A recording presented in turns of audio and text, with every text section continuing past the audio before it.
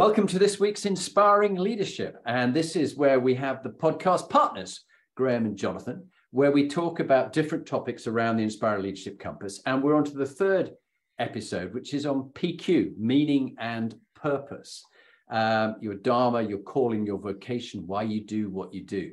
So let me introduce my partner, Graham. So Graham's just come back from climbing 12,000 feet up Mount Fuji. He's also, I think, one of the top podcasters in the world, and certainly running his own podcast agency. And people who want to find someone to run their podcast for them, get in touch with Graham, because he certainly does superb ones. I've just introduced someone, and I think he'll be a great partner for them. So that's Graham. Graham, over to you. Jonathan, thank you so much. Really appreciate it. Warm welcome. Looking forward to round 3 and all the feedback from the listeners as well. Keep it coming. Jonathan really is the star of this show. He's made it happen. I'm really just here to kind of make up the numbers, I feel, sometimes in terms of our experience. But there's a lot of conversations that Jonathan and I have had generally around what we're going to talk about tonight. So tonight is, and there's a lot of stuff we'll talk about for the first time, but we are very passionate about understanding purpose, working with people on purpose. And I think Jonathan has helped me think about these questions, the bigger questions, and definitely challenges, hopefully for the listeners as well, challenges you to think about the bigger questions. That's why I like these conversations. I feel challenged. I feel like I might, if I don't answer them properly, he's going to make me do 20 press-ups. Well, you're the one who the extreme distance running and training. I have deep respect for you. Let's have a look at those questions from last week. A couple of questions from the audience. So a CEO from London asked, how do you lead new entrants to the workplace who have a very different sense of meaning and purpose from my own generation? That's a good question, isn't it, Graham? What's your first thoughts about that? That generation coming in, the 20-year-olds and maybe some of the early 30s, but those in the 20s, what gives them meaning and purpose, and the expectations they have compared to the generation who are now leading them and trying to get the organization staffed with these people? Yeah, there seems to be a lot of talk, doesn't there, in business circles about generational hiring. That there seems to be this issue, isn't there, with young people and their attitude towards work. Often at the worst, it's talk about, let's talk about millennials and how they're lazy, et cetera, all that, the trophy kids. We've heard all that. And then at the best, it's, there's a problem with corporates that they don't offer what this generation wants. I think, the truth is somewhere in the middle.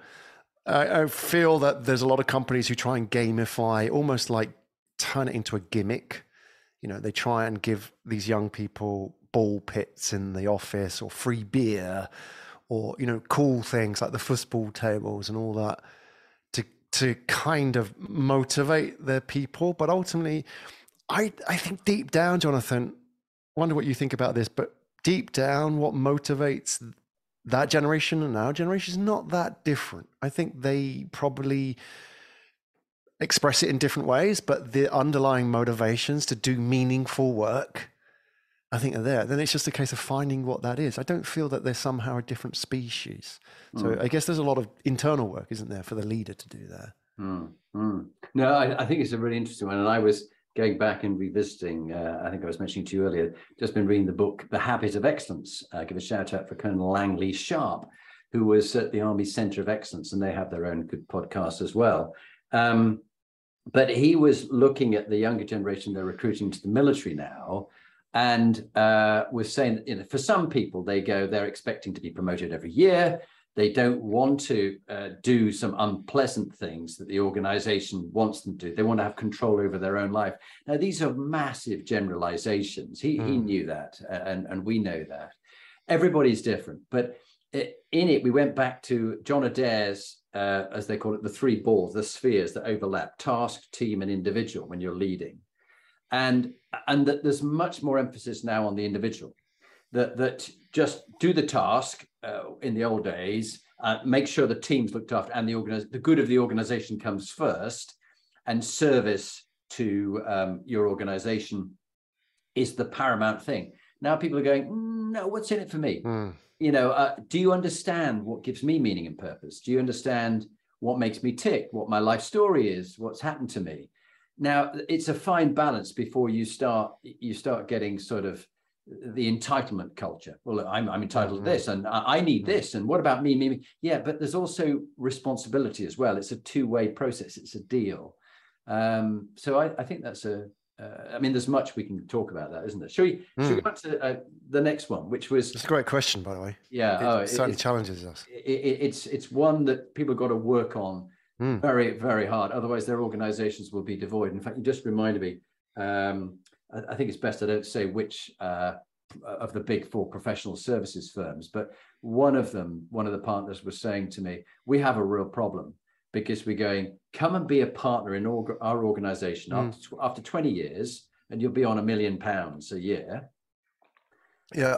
But you have to stay with us and serve all the ranks all the way up till you get there. And they go, I want it now. No, but you have to wait. You have to do service, get experience, grow. I don't think I'm going to stay around for that long. I'm not going to put up with it. So it's a problem they've got. They've generally got a problem. So New York, COO there asked me, what are the problems of goal obsession? Purpose and meaning and goal obsession. And you've just been goal obsessed, taking your son up Mount Fuji. Yeah. In the freezing weather, that picture of you huddled up there, and you got your son up and down. How old is he? 16. 16. Well done him. But what do you think are the problems of goal obsession, Graham? This is such a good question. I feel that we don't really, we find the answers ourselves. Jonathan and we've had conversations, haven't we, off record about this, that we are goal obsessed, and we know the positives of it. It can be a really powerful driver in our lives, especially when we're younger. As we sort of mature, we get a bit more perspective. We can realize it can be damaging as well. There's finding a balance there. I mean, you talk about the Mount Fuji example being goal obsessed. Everybody talks about climbing a mountain with the aim of having that sunrise, that picture perfect sunrise in their mind, right? And that's why you do it. That seems to be the goal. And yet there's a lot that happens around that. I think about the climbing, the overnighting in the lodges. You've got to stay overnight on the mountain, the conversations with my son, 14 hours of walking, seeing shooting stars, and saw the Milky Way, Jonathan, for the first time in years. I hadn't seen the Milky Way because, we live in a world where you don't see that anymore. Like I remember in my parents' back garden when I was a kid, I see it really, really clearly, and saw it for the first time.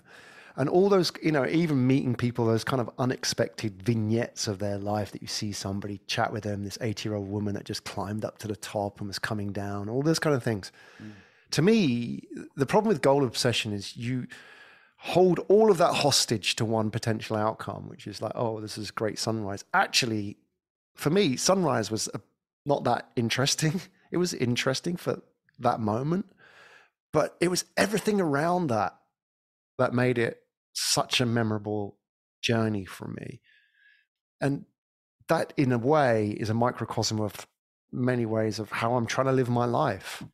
Not doing it all for that sunrise, that one moment. And that's the dangerous goal obsessions, because, one day that sunrise becomes a sunset, right? You say, oh, I don't have a lot left. What have I done? Oh, you've done all these things, but what actually did you do? That's the kind of unraveling and almost kind of self-talk that I have to go through. And I think we as goal-obsessed people find that very difficult. And it's a challenge, isn't it? I mean, how have you dealt with it? Yeah, well, it's just remind me of there's a very slightly cheesy but quite profound video clip called The Dash. And it goes, Jonathan Bowman Perks, 1962-2022. Let's say if I died this year, as David died last year. Who knows? It might be. What's in the dash? That little dash between 1962 and 2022. What have you done in that dash? And it literally is the dash. You're rushing from 1962. That's horrible. All the way to 2022. And have you made the most of it? And I think time and again, I've been very focused on achieving things, whether mountain marathon world record and other things that I've gone for, doing airborne training with the paras and, getting that parachute wings and putting the maroon beret on, all the kind of thing that you've strived for. and then what? And it's only now, like you, I'm starting to look back and go, did I enjoy the journey? Did I actually remember the journey? It's a bit like having food and I'm still in my military thing. Right, you've got 5 minutes. Go and have lunch. Come back on parade in a new uniform. And I'm just trying to eat food as quickly as I can. And I go, did I inhale that, or do I actually remember what I tasted? And this obsession about getting on to the next thing, next, rather than being next, rather than being in the moment. I mean, the Buddhists. I'm listening to two fascinating books on mindfulness and Buddhism, and both have taught me an awful lot. I'm just going to look up which ones they were, because they were, the Joy of Living and Joy on Demand. And the Joy on Demand was a guy who was did sort of mindfulness in Google. He was a tech, and the other one was really more about a guy who was a Buddhist monk. And it's this, he said, the Buddha said, the purpose of life, everybody's seeking to be happy and avoid pain. Happiness and pain, those two things give us purpose. And also the other thing I was just thinking about, the Stoics with old Marcus Aurelius, and he was, I think, he had some lovely views. The fruit of this life, Marcus Aurelius said, is good character and acts for the common good. This idea of, are we, why are we here? Or, where are we on the planet? You could, at the fundamental evolutionary level, someone said it's just to pass along our genes. It's why we strive for success. Lust for sex keeps the species going. But it's got to be much more than that. It's got to be some unselfish things and why we do what we do. And I think this whole thing about goal obsession, you can get so carried away, and I know I have. And so I think it's a really great question that guy in New York asked. The problems of goal obsession is that we don't enjoy the moment we're in now, and we can't cope with changes. Churchill was the one who has said, you've changed your opinion. And he said, the honourable gentleman may say I've changed my mind, but when the facts change, I change my opinion. What do you do? What do you do? And because it's the point that sometimes that goal we're going for in a business, I was 20 years in the military, but I was going to have a full career to 55, hoping I was going to become a general. Well, it became pretty clear at about 20 years, if not a bit earlier, that I wouldn't be a general. And it wasn't really my kind of career. So that obsession about that career, which I gave 20 years of my life to, which is very much about meaning and purpose, I'll talk about that another time, then meant I'll do my MBA and go and do something else. And here I am. And this is my new meaning. Inspiring leadership is my life purpose. So, it's an interesting one. Going on to that, let's make it personal. Great question. Thank you for that. Yeah, goal obsession. Thank you. Graham, for you and I, how can you build a mission-focused business, one with a clear mission, vision, and focus on executing a strategy that you've designed? Any thoughts on that one? Because people get fluffy and they talk about purpose, but a business, you got to nail it, and you got to deliver. Mission-focused business. This is a great question as well. There's a lot of time spent, a lot of hours, a lot of energy spent in business thinking about purpose and missions. And I think we have to do it in the right way. That, it's kind of like you talk about like the Marcus Aurelius quote, like just the act of common good, if you like, just doing good.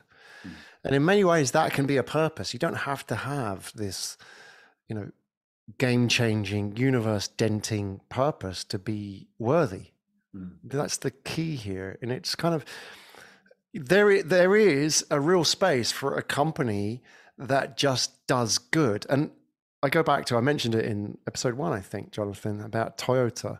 And, it's just focus on being better every single day and serving your community. That's their goal. It's not like we're going to change the world. We're going to put a man on Mars. None of that. It's just, it's a very, in some ways, there's a bit of a Japanese Zen approach to it, which is, it's just that focus and dedication to the everyday and the mindfulness of doing that. It's like, the sushi chef, what they call in Japanese, the shokunin, which is like the Japanese craftsman, whether it's sushi or, carving a sword or, that love and that dedication to the love of the craft is a purpose, is a mission in itself. And we as business leaders can do that. We don't have to say, yeah, I want to cure cancer, or I want to, solve world hunger. That's fine. These are okay. But you can do so many things just by being good and being better every single day. And, showing a love and mindfulness for what you do and the people around you as well. To me, that's a really honorable mission. And in many ways, that leads to all these good things. But aren't you, I get the sense you're doing that in your podcast agency, in the podcast work you do, the lives that you touch, the people you connect with, the storytelling you do. Are you not? I mean, making it personal for you, aren't you mission focused? Yeah, I don't have an idea of like a big mission. To me, it's like the small mission. It's the small purpose. Every day, wake up and try and be better. Try and I really feel, like every day we have a choice, Jonathan. And it's like, I feel that every day we get to choose between love and fear. Right. And it's that choice, that conscious choice, and purpose means to do stuff with intent. Do the way you interact with somebody, the way you talk to a client, the way you, work with your employees, everything that you do you choose the path of love and fear? And I don't mean love like, free hugs. We're not talking about that type of love. We're talking about that sort of, real care, compassion for people and what you do, like not doing everything by the contract. It's not all going to be decided by the legal agreement. It's that relationship with people, the love for other people. And I think that's the choice that you can make. And I feel that is a really powerful mission, but it means putting yourself out there and maybe being a bit vulnerable as well. And you don't have all the answers. You don't, why are you doing this? Well, maybe you don't have to have a why answer. It's like, a quote. I just found this quote. I was thinking about it, and then I checked it out whilst I was going up Mount Fuji. A Richard Feynman quote. Feynman is a famous physicist and very influential in the 20th century. And he was saying that, I don't have to know an answer. I don't feel frightened by not knowing things, by being lost in a mysterious universe without any purpose, which is the way it really is as far as I can tell. He says, nobody ever figures out what life is all about, and it doesn't matter. Explore the world. Nearly everything is really interesting if you go into it deeply enough. I think that's the mission. Just commit to that. And you don't have to have it all worked out, but it will work out.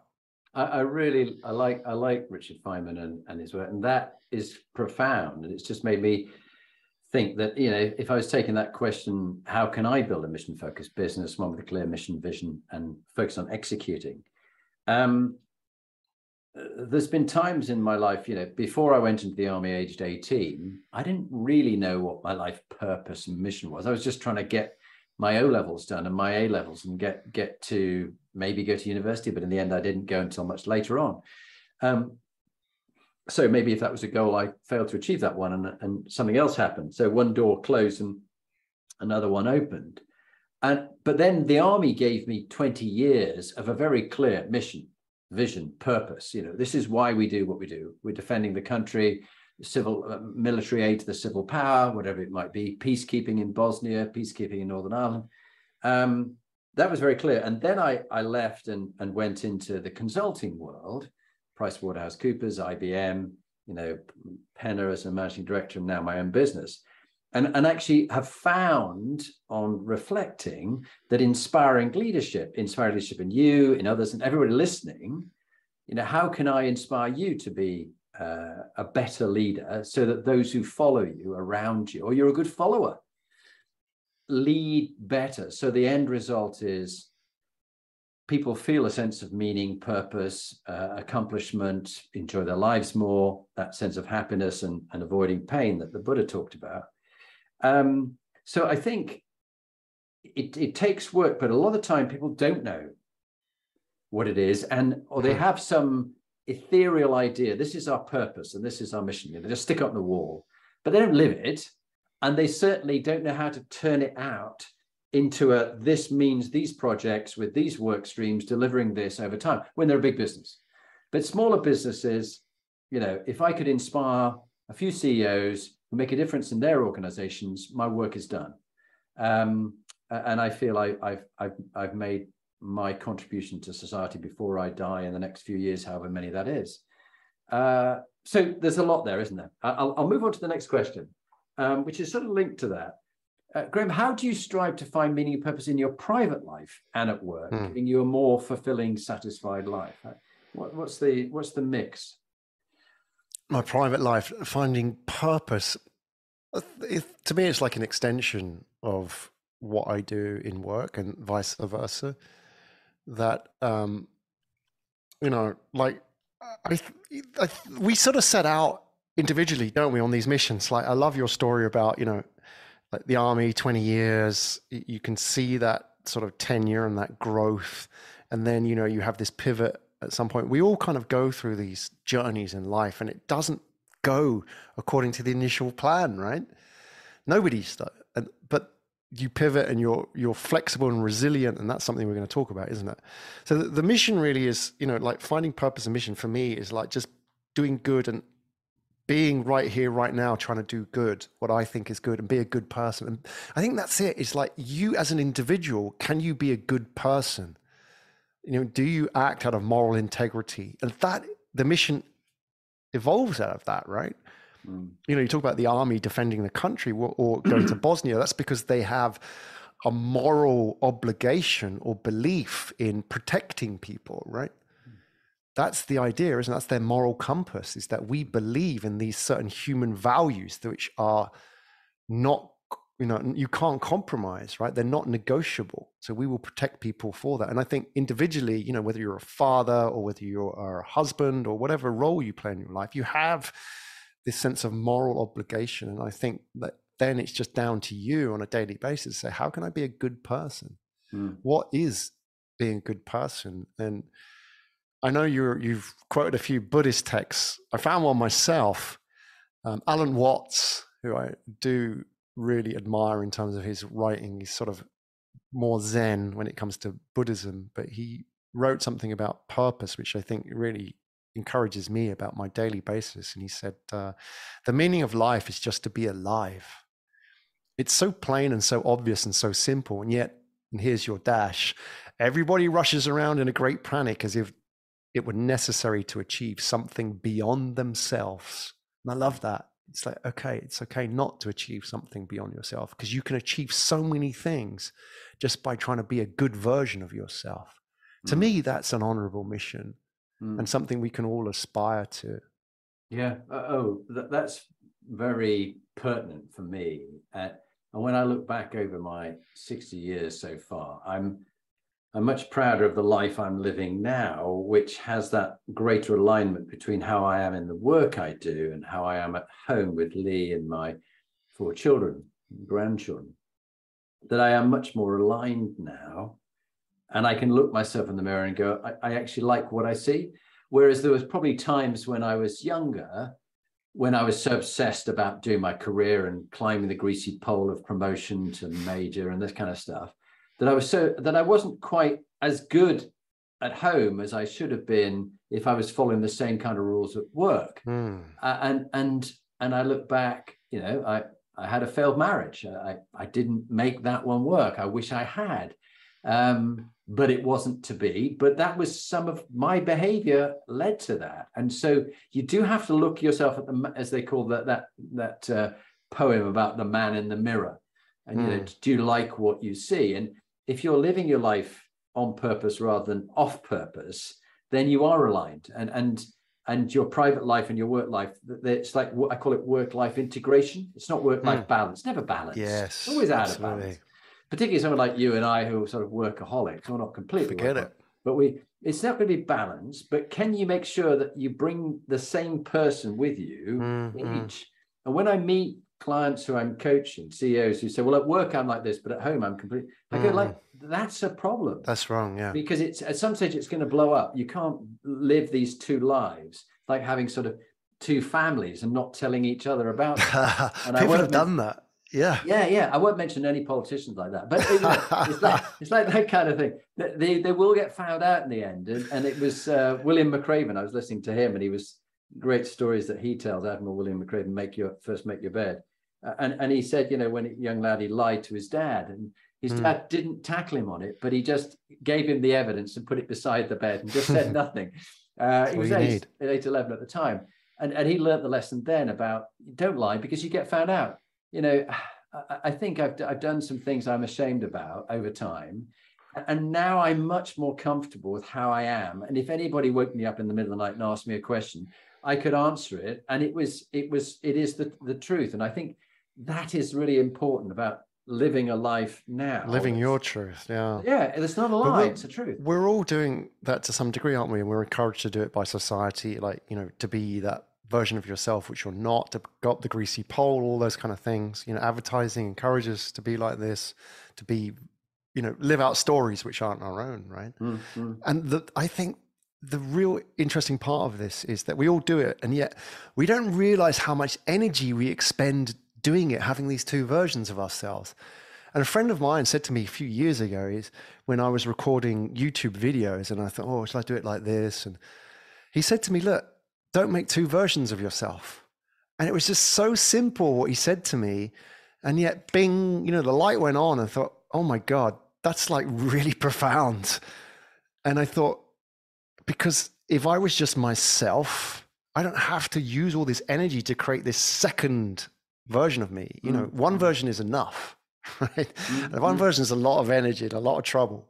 So having two, yeah. And I think that's something that we can work on. That comes to purpose as well, though, right? Surely it's just being true to that one version of yourself.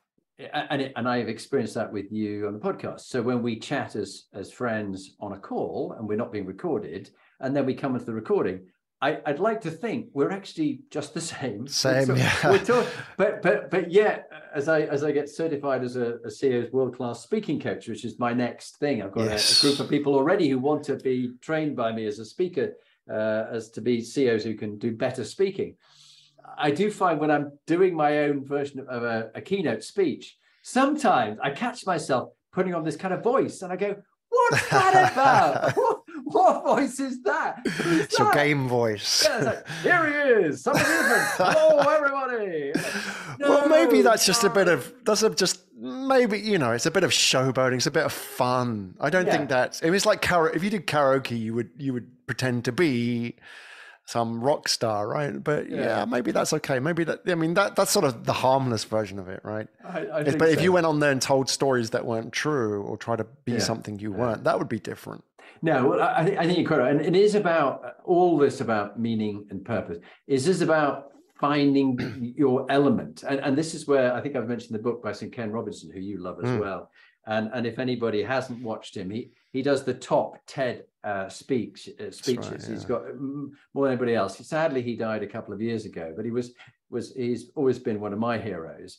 And he's sort of come on, and I think he had a sort of club foot or a reinforced foot with a platform shoe, and he'd take the mickey out of himself, and it just have you in stitches. It just laughter all the way through. But he was telling in his book, Finding Your Element, which is a good listen. He was brought in and watching a young girl. The parents were worried. They brought him to this, I think, psychiatrist because they had special needs, and the girl was a problem. And the psychiatrist put on the radio and left the young girl in the room. So we'll be back in a few minutes. And they went outside and they watched round the corner. And as they'd gone out of the room, the music, she got up and she started to dance to the music. and the psychologist said, your daughter's not a problem. She hasn't got any special needs. She's a dancer. She just wants to dance. Take her to dance school. She then became the one who did all the choreography with Andrew Lloyd Webber and Cats and all the rest. And she was world-class dancer. But that was her element. And I think we've got to find our element. I think, I know I'm in my element here with you and, coaching CEOs and executive teams. And that's when I come alive. And I think meaning and purpose is when we do come alive. And there's many things I'm awful at. And I struggle hard at it. It's not really me. That vicious circle of not good at it, don't do it well, down I go. And other things which I'm really so easy. I love it, I enjoy it, so I do, and I keep learning. Like, the work we're doing here, you're constantly teaching me things. I'm reading up stuff. We both prepare for this and learn more in the process. What do you think? Oh, yeah, all of the above, Jonathan. Yeah, that's like, yeah, you've summed it up. No, the constant learning, just being real as well. That point about the things, recognizing what you don't like and what you don't want to do. And I think a key part of the purpose as well is just like being very conscious. I think being aware and conscious is really underrated in terms of, like living a fulfilling life, being aware of the things you say, being aware of the influences on you.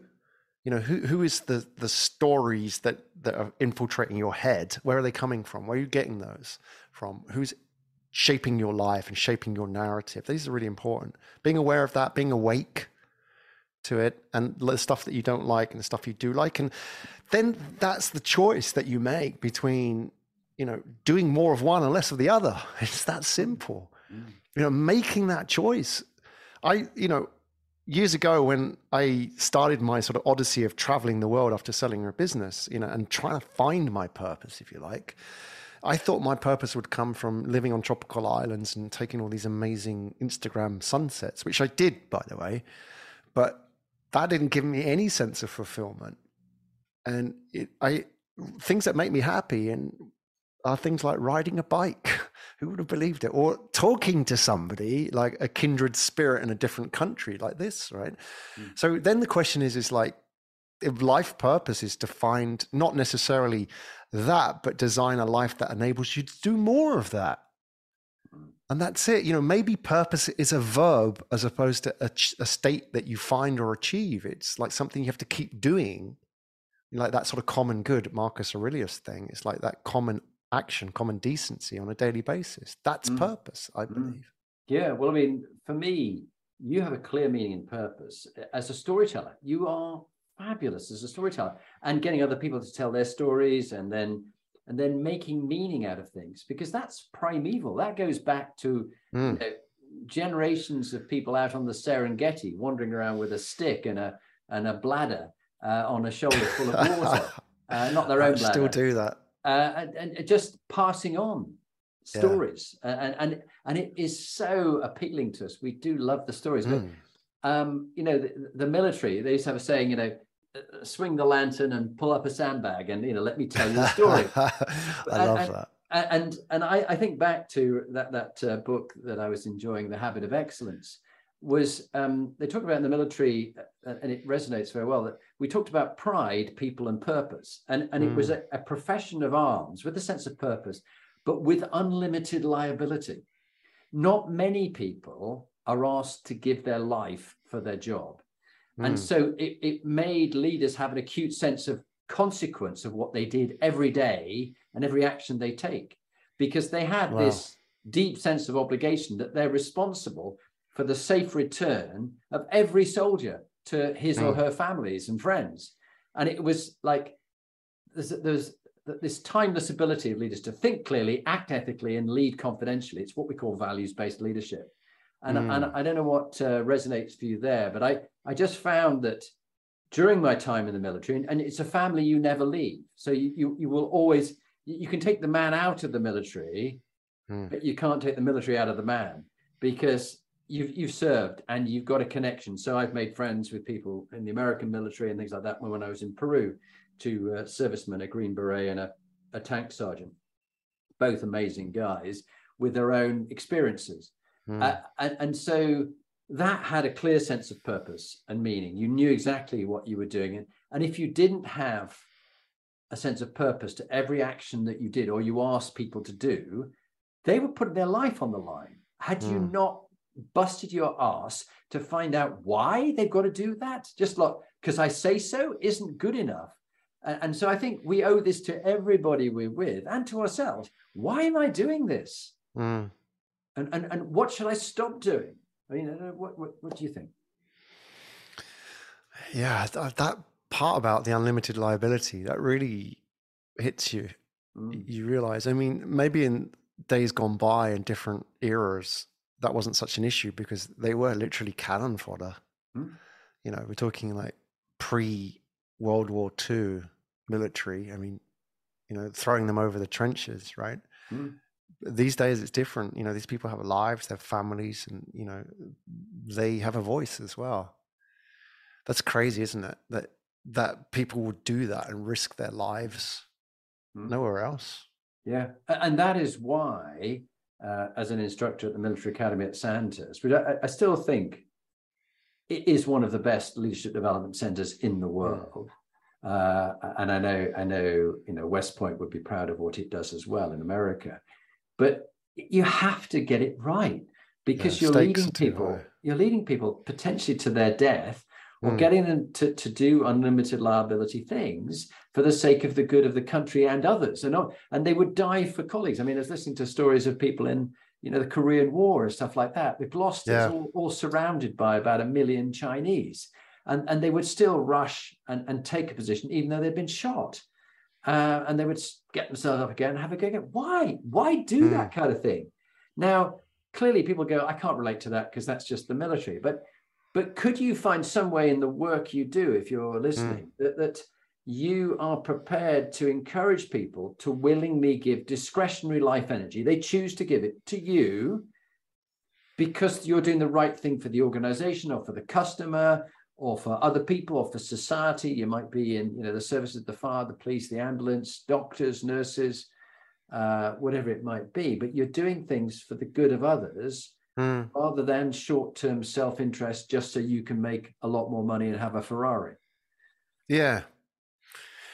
I would say that, you know, the challenge, and we sort of mentioned this when we talked about morals as well, Jonathan, sort of bridges into purpose, is that we do individually and collectively have a purpose. Like, any group that you're in, there is a sense of fealty and loyalty to each other, that band of brothers. That's natural in groups where there's that sort of shared, you know, shared sense of belonging, right? Whether that's in a military group or wherever it may be, even in like a, you know, a group of graduates who are good friends or people who start businesses together, right? There's always, I mean, there are different kind of levels. It's not like they're going to die, but there's a sense of connection, right? The problem is I find that we lose, and this is what you talk about, off purpose. We lose our way. You know, we get put off purpose. You know, we forget why we do this. And the reason why I guess the military is so good at bringing it back to the compass is because they're constantly being reminded and checked. You know, if you're in a combat situation, you know, if you're off target or off base or off mission, slightly things go wrong, right? People can die in that situation. Like in a business, you might not have those kind of consequences, and it may take weeks or months before you feel it, especially the big businesses and organizations, and God forbid, talking about government agencies, for example. You know, it may take years before they realize the rot is there. But in the military, it's there straight away. Somebody's down because we were, you know, off base, off target, off mission, whatever it may be. And it's interesting that I did a podcast last week with a chap from the RAF, ex-pilot, and we were talking about off course, you know, being off course. And he said, because he was a pilot, that when he was a pilot, every 5 minutes they did their field checks, FEEL. And the military loves the acronyms, doesn't it? They have all their kind of terminology and the checks and stuff like that. You know, it's like fuel, electric, engine, line, I think, or landing gear, whatever, line of sight. You know, every 5 minutes he would check. Every 5 minutes check. And like, you know, they would have the warning lights telling you, but they would get it drilled into them, like, do this, do this, do this, do this. And then you can see that in the military. So when you're in that kind of fight or flight situation, you're not, oh, what do I do? What do I do? It's like almost a natural response, isn't it? You know how to all kind of spread out, take cover, or whatever it may be. It's all drilled into you. And bringing this back into the world of business, I think therefore purpose is so important. If you believe in purpose and that you want to have a purposeful organization, to have those habits that keep bringing you back and checking and checking and checking. You know, the purpose is found not in the big statements, but in the everyday, the small activities and the small actions. So right, and that resonated very strongly with me, your pilot and his experience. obviously with my father being a pilot, and he was killed with faulty equipment. The blade came off the turbine, sliced through his aircraft. He got the other guy out, but he died because of the misfiring of his ejector seat. Bad manufacturing, killed him. But my daughters, for my 60th, Harriet and Bryony, very kindly paid for me to go and have an hour's flying, because they said, look, our grandfather, your dad, was a pilot. And so have you not ever wanted to fly yourself? And I've been up in airplanes, and obviously I've jumped out of them normally before they land, which is, the way it is, or a helicopter or whatever it might be. But it was a really special moment to be up over the Lincolnshire countryside along the coast. And for about an hour, I had about 40 minutes where I was at the controls flying, and I could think of my father. But the pilot who took me up was ex Cathay Pacific, ex RAF fighter jet pilot. Lovely guy, we got on so well. But as you say, he got out his instructions. And even though he's 60 and he's been doing it all his life, he'd go, I'm just going to go through this, check this, check. And he'd go through line by line. Yeah. So nothing was missed. And when we came down and we were turning off, check, all the way down. And I think it's a good reminder to us, whether you're at the NHS or doing systems like that, where in the operating theatre with Adam Brooke, who you and I know, he and the guys, the nurse are checking through as everything done. So that there isn't some scalpel left in the poor patient or whatever it is. Where's the scalpel? Oh my God! We've checked everything. I joke, but sometimes in the past that has happened. And I think it's really important for us in having a meaningful life that we make sure we are checking we're on course, as the guy was saying. We're not off course, and we are living our life on purpose, because it's very easy just to drift a little bit off, and by the end of it, you're way off. You're miles off course. Let's come on to the next phase. Our role models that you got me to think about last at the very first session, and how they created meaning and purpose, or how they found meaning in the work they did in their life, and indeed they give meaning and purpose to us after their death. So do you want to talk about your crew and what? My crew. Who do we have on the list? So you had Robert Kennedy, you had Martin Luther King, you had Greta Thunberg, you had Mr. Honda, you had Rosa Parks, Bill Gates, Tim Cook, and Steve Jobs. All right, okay. Any of those that come to mind? All of them. So I would Robert Kennedy, again, the only reason I'd like to talk about him is because everybody knows his brother.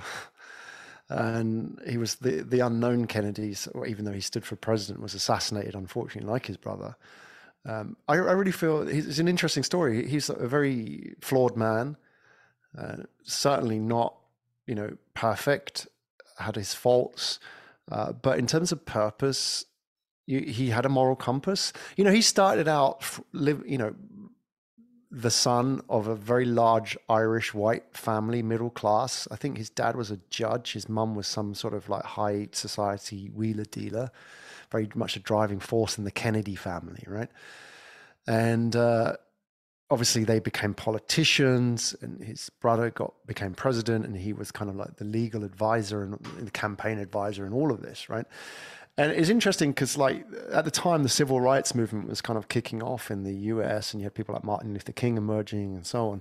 And at the beginning, the Kennedys are very much not interested in entertaining this new force, and it was still very much a white.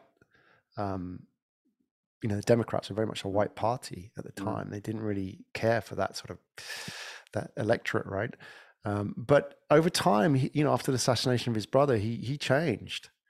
That's the change, that pivot point that you talked about. You have that journey, and then you realize actually, the moral compass and what's actually happening with you change. Like your moral compass takes you on a different direction to this narrative that you've been living, this purpose, if you like. The moral compass leads you. And he became very much a advocate for civil rights. Not just for blacks, but also for Hispanics in America. And, if you look at him in his later part of his career, he very much is very liberal.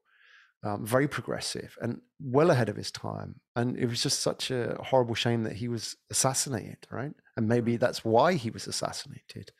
But I think that's just a good example. I think anybody that has opportunity and assets and influence and power and uses that for common good rather than their own personal gain, I think is somebody who is a good leader and leads on purpose. And there are not many people who do that, but he would be one. And I'm sure you and just stay with that. give lots of examples. Why not? No, stay with that, Graham, because without mentioning any politicians, we're finding these days. I know where you're going, Jonathan. But we're finding these days that we desperately need good politicians who have that sense of bringing meaning and purpose for the long-term good of the country, whether it be growing country to make it better, rather than their short-term personal gain. Or after they, like Tony Blair, after he's left, he's doing some good things, but he's also making millions from charging massively high fees. However, he does have a foundation, to be fair to him, and I think he is doing a lot of good to try and make up for the Iraq War and all that stuff that he did with Bush. So what can we do to get leaders to be back to doing things for the common good with a calling and a cause rather than just self-serving while they're there and what they can get after they've been in because they become famous? I don't know. What's your thoughts? How can those leaders understand the common good if they've never lived it? I mean, you're dealing with people. I know who you're talking about. There are a group of politicians who come from an elite set of society. They never understood. Like you see these interviews with like Rishi Sunak, right? He said, "Oh, I don't know anybody that's working class." What kind of a response is that? That's the problem, isn't it? Don't you feel that you can, unless that person's actually walked in their shoes, how can you get them ever to think about what they're feeling? And that was what was so very good with, let me take one from my list, General the Lord Dannatt, Richard Dannatt, who I've interviewed, episode 200. While again, a human with his own failings, he had many of the real qualities, definitely of an inspiring leader. Probably that he's influenced me more than anybody else as sort of father figure in the absence of my own father, because of his high moral integrity. He's had a strong Christian, still has a strong Christian faith, trying to leave a legacy, things better than he found it. So in the army's case, he talked about the army's covenant with society, that we have this unlimited liability. We will potentially die for you. But when any of the soldiers are injured or killed or their families are bereaved, please, the country, look after them, find a way of caring for them, and not just in financial ways, but just make sure they're looked after. And I think you do find people like that who have doing something for the good, serve to lead, good of the country. And, when he dabbled with politicians and tried to get involved with it, he got his fingers burnt because they couldn't keep their integrity. It's written about, so it's not something I'm speaking out of turn. But I think if only we could get back to, people like him, who he remembered still the corporal who he served with on the streets of Northern Ireland, who was injured, and he looked after him and he made sure he was okay. And he kept that relationship with him all the way through.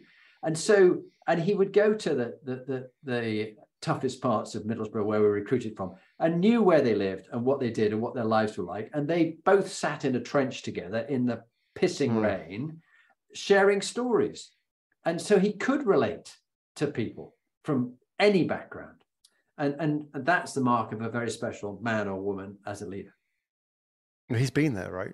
Yeah. If you've been in the situation like with your men, if the men know that, if it's the front line, I know we're not fighting trenches anymore, but if you're in the front line, he would go over the top as well. Yeah. They would go up. His book's called Leading from the Front. And it's exactly what he did. And just like Florence Nightingale, particularly a female leader, she was brought up in privilege and many times got the calling, as it were, to go and help and do nursing. But the family stopped her. We're not going to have, nurses are prostitutes. That's what they end up doing to make enough money and this kind of stuff. They were just, the family was so blinkered about what was possible. And that wasn't the thing in Victorian era when you were wealthy, upper class, you did. But in the end, she broke away. She was a rebel. And she went in, and she was with these soldiers, holding their hands as they're in the last stages of dying in the Crimea, telling her their story, crying while she was with them. She knew what they went through. She lived in the squalor. So I do think you have to be able to relate to other people in order to lead them. You need to know their story. You need to, as you said, walk a mile in their shoes. Do what's right. That's the moral integrity, right? Yeah. That's. I think the purpose is that after my viewpoint. I know we're slightly different. I think at the end of the day, the effect is the same, but the purpose is the product, the byproduct of that moral integrity of somebody who can sit with the men and comfort them, right? Because she knows that's the right thing to do. And she knows she will have to face criticism to do that. That's moral integrity. And that's like the small picture rather than, oh, I'm going to go out and change the world. She never decided to do that. That was never the plan, right? Yeah.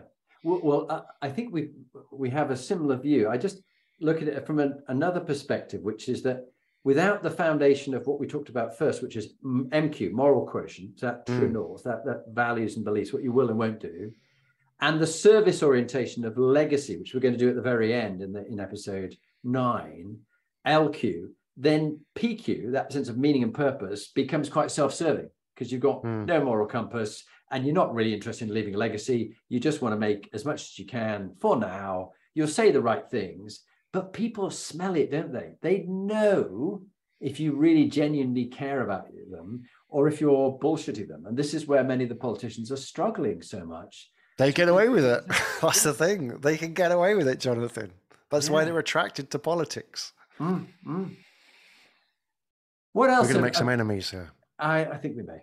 I definitely won't go for local councillor. What about Martin Luther King or Honda or Martin Luther King? Definitely. Yeah, definitely. I mean, again, somebody like anybody that can stand up. Leadership fundamentally is about choosing the path of most resistance.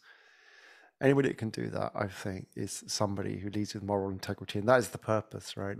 Not necessarily setting out to, change the world, but just by acting, being a good person. I definitely think again, I'm sure if you dig into his story, there's lots of faults, but yeah. What about yourself, Jonathan? Where do you fall? You've got your list. Who would you say would be living a life or lived a life on purpose? Well, it is a politician, actually. It's Barack Obama. Not everybody's cup of tea. Clearly, if you're as polarized as society, isn't it? That we've got populism, polarization, and post-truth, which is the problem. But I found there was someone there who really did believe in what he was doing. Okay, it wasn't perfect in any sense, but he certainly was a statesman, and he did have integrity, and he did have a sense of care for the people he was leading and what he wanted to do. Which sort of takes me on to the next one, which is inspiring organizations, our next phase. And I've clearly talked about the British Army, because I think that is an organization with a clear sense of mission and purpose, and it wants to do good. Some armies, of course, have got corrupted, and they've got where the generals take over the running of a country, or they become stooges to politicians, and they get sofas stuffed full of notes and that kind of stuff, and take over troubled and failing countries. But generally, the British Army is one. I came across a mission-focused company, Remitly Global, over in Seattle, who Lee and I love working with them, because they're trying to help immigrants send money back to their loved ones. And it's about the love and the connection with what they're doing and making it as easy and as simple for them to do that. And then something like a British charity I know, the NSPCC, the National Society for the Prevention of Cruelty to Children, where Sir Peter Wanless, I was lucky enough to coach Peter and his board, and he's been CEO for a while now, and he really cares about what they do. And they've got a lady who's 106. She's been fundraising for the NSPCC for many years, and she's 106. Wow. That's phenomenal. Just phenomenal. It gets that kind of loyalty and that kind of cause to prevent this cruelty, this awful stuff that people will do. Now, many people will get more excited about the RSPCA, the Royal Society for Prevention of Cruelty to Animals, than they do about children. And sometimes we spend more on our pets than we do some people spend on their children. But I think whatever your passion is, I think when you've got a charity that's really doing good work and is mission focused, it really matters. With the caveat that sometimes I've come across one or two pretty unpleasant people who claim to be leaders, but are actually quite toxic. But they go, but I'm a good person because I'm working for a charity. So Yeah. it's like saying Lance Armstrong. We mentioned him last time. Yeah. So what about you? What inspired Jimmy Savile. Dude, did I say it? Yeah, you did. That's all you need to know. Yes. Okay. And they do prey on the vulnerable in every sense. Yeah. You know, they find a charity, they prey on that, or they get a veneer that I'm doing good stuff because I'm working for this, helping everybody else. But what about your organizations? What about the good ones? Yeah, I would. I think that obviously there's some amazing work happening in the organizations that you mentioned. I would probably think that there's a whole bunch of listeners who aren't fortunate enough to work for those organizations and maybe just work for very normal organizations that don't have obvious mission statements. And maybe, you know, their mission is to make money. So they're trying to find some meaning in all of that. And that's probably the challenge. It's probably 95% of it, isn't it? You know, I'm the CEO of XYZ widget company. Yeah. What do I do? Right. I would sort of caution against the idea of, you know, living by a mission statement alone. I think that's, you know, I've got one here, for example, where I'll read to you. It says, "We work with customers and prospects openly, honestly, and sincerely. We are committed to operating safely and conducting business worldwide in compliance with all health safety laws and improve the lives of the people in the regions in which we operate." You know, that's very vanilla. That's kind of what you expect of a mission statement. That was on the placard in the headquarters of Enron. Oh boy. And I think that just goes to show what mission statements are and what they can do. You know, that has no impact at all on the, you know, the DNA and the running of the organization. So I think it has to come down to the day-to-day stuff. Like, you know, you can have great mission statements, but toxic people and toxic DNA. And that's why it's so important that daily, I mean, the Japanese have a word, which is kaizen, which basically means constant improvement. And if you look at the work of Toyota, for example, I know they're a boring manufacturing company, but I really believe that they live with purpose, and their purpose is to improve the lives, to do better every day and to service the community in which they operate. And that community doesn't just mean their employees, but also all the suppliers around them. You know, they are the one company that doesn't lay people off like the other manufacturers. You know, they want to keep people on. They see it as a partnership long term. I think that's just being good. Like as an automotive manufacturer can be, that is a good mission to do that very well. And I'm impressed by how they do it. You know, it's to do it with that focus and passion for detail and love, and, you know, constant, you know, respect and service for the craft, right? Yeah. You know, there's not an obvious one. They're not like going to Mars, guys. But to me, it's like, who's doing the most good here at the end of the day? They're employing hundreds of thousands of people and putting food on the table, right? Yes, it doesn't have to be dramatic and, you know, world beating. Well, those are all great, but just it's the way that they treat their people and the way they do live their values that matters. So take the Panama Papers, which I mentioned last week, and the moral correction with Mossack Fonseca, this law firm that was morally and financially corrupt to the core. You know, all the mafia and people like Putin and others were using them to have shell companies to hide stuff. And they were saying great things about their governments, like Enron did.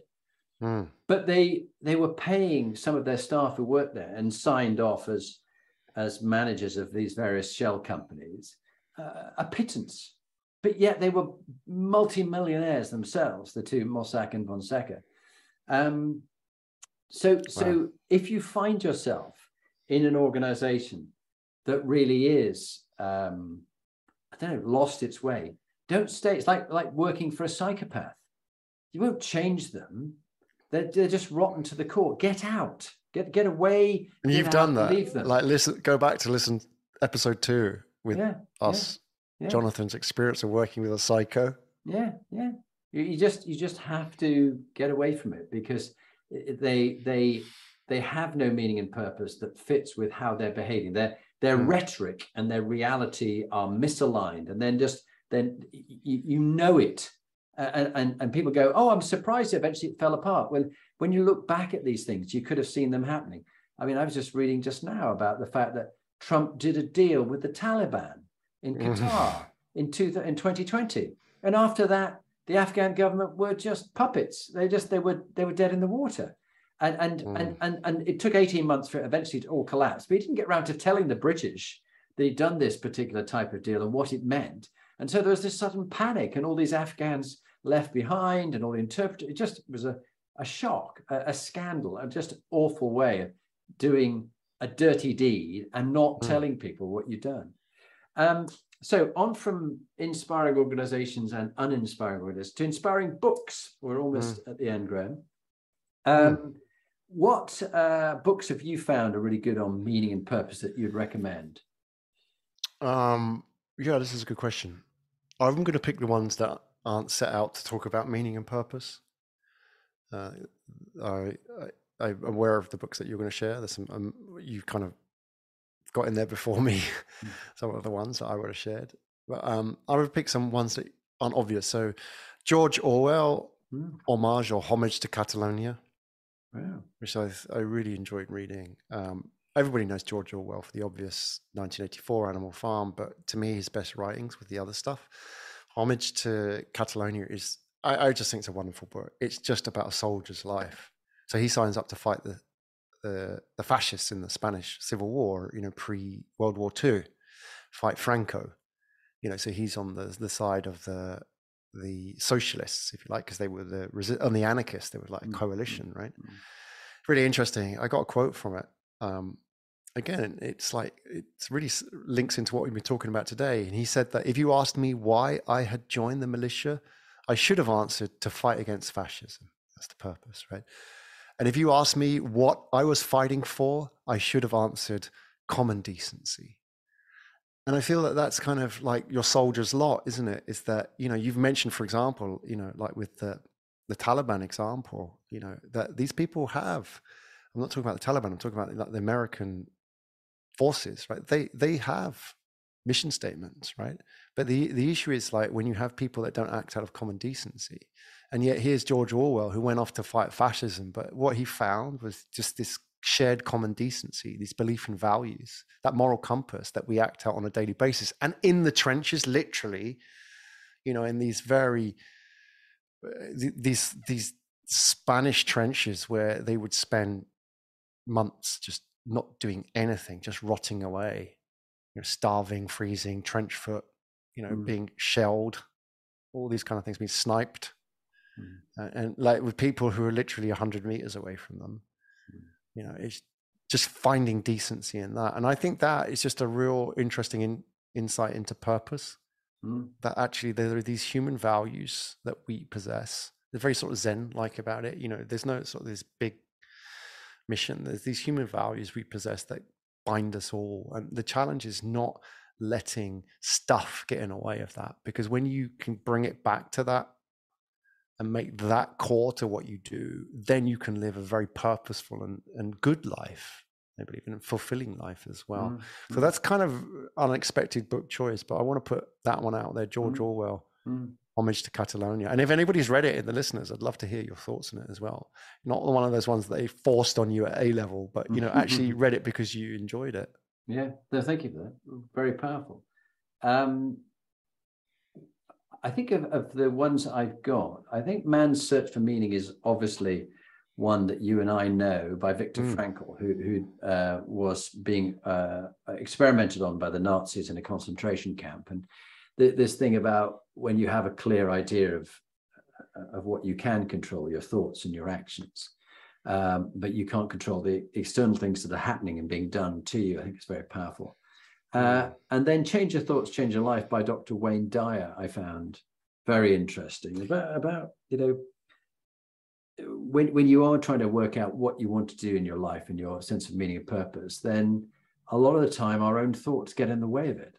And how do we get out of our own way with stuff that stops us achieving things that we want to achieve, or oh, I can't do that. So yeah, I think those were two books. Any final thoughts, Graham, before we talk about a teaser for next month and Appreciate? Yeah, it's been a good episode. I think it's challenging. It's challenging me to think about purpose as well, and really think it through. You know, like at the end of the day, what are we trying to do? We're trying to find, it's the man's search for meaning, isn't it? That's really what it is. Like we started off today talking about Mount Fuji and ended up talking briefly about Viktor Frankl, right? It's that search for meaning, trying to find meaning. Like, why do you climb a mountain? There's no point in it, really, is there? There's no, it's not going to help you, like you say, procreate and sustain your genes into the next generation. It's not going to help if that's the meaning of life, right? But it's finding meaning in stuff which has no meaning. Like climbing a mountain has no meaning. We create the meaning about that, right? And that's the point. This is all, like, purpose really is about finding meaning in what we do. And, the key here, I guess the lesson learned is that, the meaning is really down to you to find it. And it's a story you can write about purpose. There isn't necessarily just, purpose doesn't mean going to Mars. It means whatever you think is worth your time and a good use of your skills and energy in this life, right?